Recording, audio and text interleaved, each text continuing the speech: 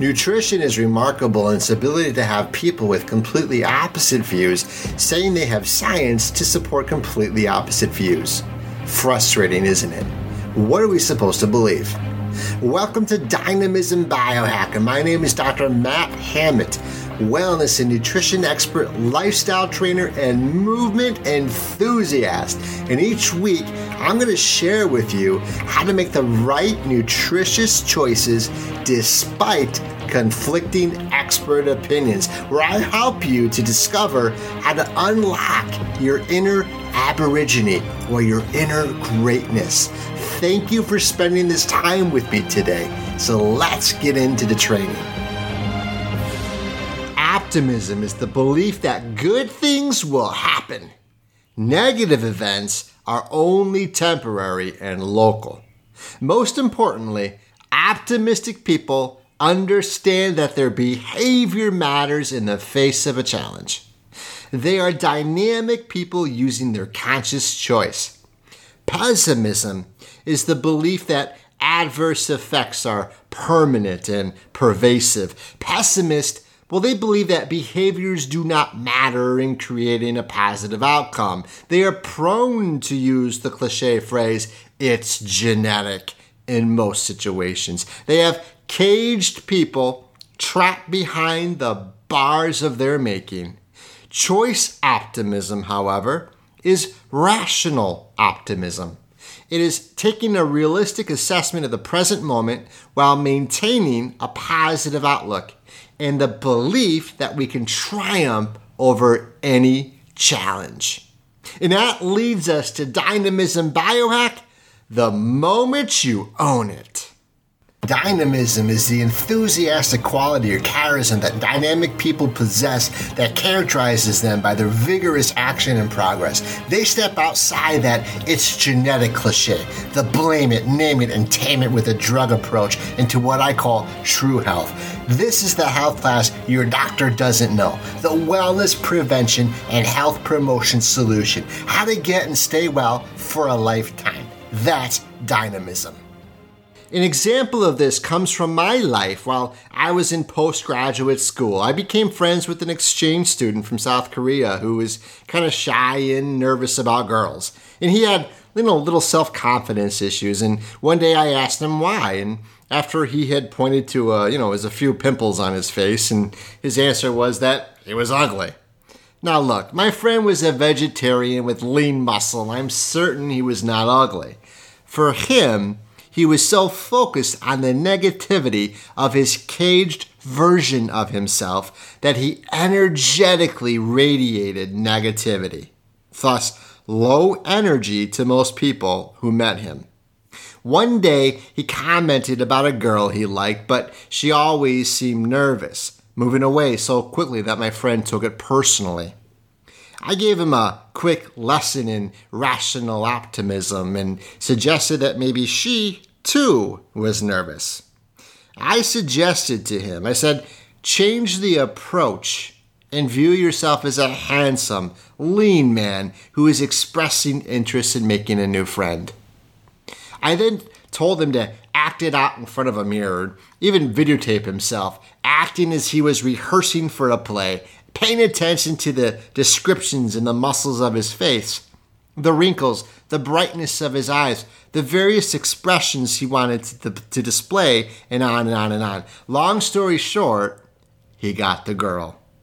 It is always fantastic what a dose of choice optimism can do in the face of any challenge. So, in this example with my South Korean friend, I illustrated a story about choice optimism. I asked him a question that turned everything around. Did you catch that? I use what psychologists call fact-checking. So to cultivate rational optimism, a dynamic person is going to use fact-checking to assess their predominant thinking about a given challenge. So Michelle Gillen walks us through an example of fact-checking in her book, Broadcasting Happiness. So, as a journalist and a broadcaster for CBS, fact-checking was something important while developing the story. Her intake on this concept comes from her career at CBS. She teaches us not to ignore any negative thoughts or challenges, but to hold them up to some fact-checking, just as I did with my South Korean friend. She suggests walking through a process, which includes isolating a stressful thought, listing the facts known, then listing what she calls fueling facts that illuminate a new story. So the idea of fueling facts is simply a reinterpretation that provides fuel and igniting personal power rather than fleeting to a diminishing power. So in the case of my South Korean friend, he acknowledged that he is holding his head low, and I gave him instructions both in how to move his body and focus his thoughts. A bit of rehearsal and a video camera later, my depressed, low self-esteem friend became Will Smith, the relationship expert. So by adding fuel facts to the story, but not ignoring reality, I created a choice optimism experience for my friend in which the challenges fueled his growth and made him stronger. Nassim Taleb tells us that the wind extinguishes a candle and fuels a fire. Interestingly enough, I was totally unaware of positive psychology at the time. I was only providing social support for my friend and wanted to see him succeed and become happier in life. I think that's the gist of our story in the Cope driver of a dynamic health. That is that we innately know what to do as humans. When we are involved with one another in a community, we help each other out and we grow together. In fact, we cannot be healthy as a human without each other. How about you? The moment you own it. Novel research performed in my backyard at the famed University of Chicago by Professor Belak, one of the world's leading researchers studying the science of optimal human performance, reveals the science about how the brain responds when we're under pressure. Her lab is so cool. It's called the Human Performance Lab. She is famous for studying professional athletes and others who seem to choke under pressure. I thought her research could help us along our journey together because being a father of 4, I am aware of how easy it is to choke under the pressure of, well, being a dad. For example, research shows that when they ice a kicker during a football game, it increases the likelihood of choking. See, it is our perception of the stress that we are dealing with, which causes us to choke under pressure. There's a real science behind what is going on when we worry and how it affects us differently. Whether we are at home dealing with what food to make, at the grocery store choosing foods to buy, or under the stress of an exam at school. So let me give you an example of choking under pressure. While taking an exam, you're going to need all the cognitive resources you got. You're going to need active working memory. But when you worry, you take those resources away and have a hard time solving complex problems. The result? You choke. The same phenomena happens with athletes. When we allow worry to seep into our brains, we tend to bring too much thought into what should be a thoughtless activity. Rather than let our bodies do what we have trained them to do, we attempt to control our behaviors and our, once fluid, expert motions become rigid. The great news is that by training our minds not to focus on negative thoughts, we can mold and carve new neural pathways to discard the negative thoughts under pressure. And as a result, we don't choke under pressure. The Zen meditation study was a scientific study which proved that intense meditation strategy reduces the elaborative thinking and clears out our mind from distractions. And discarding these thoughts is not the same as ignoring them or suppressing them. That uses working memory. To discard them you acknowledge them, name them, and let go of them. A great exercise is to write them down in your journal and then don't attach any more brain power to it.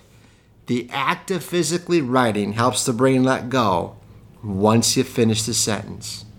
Try it out. Lighten up, move better, and live fuller.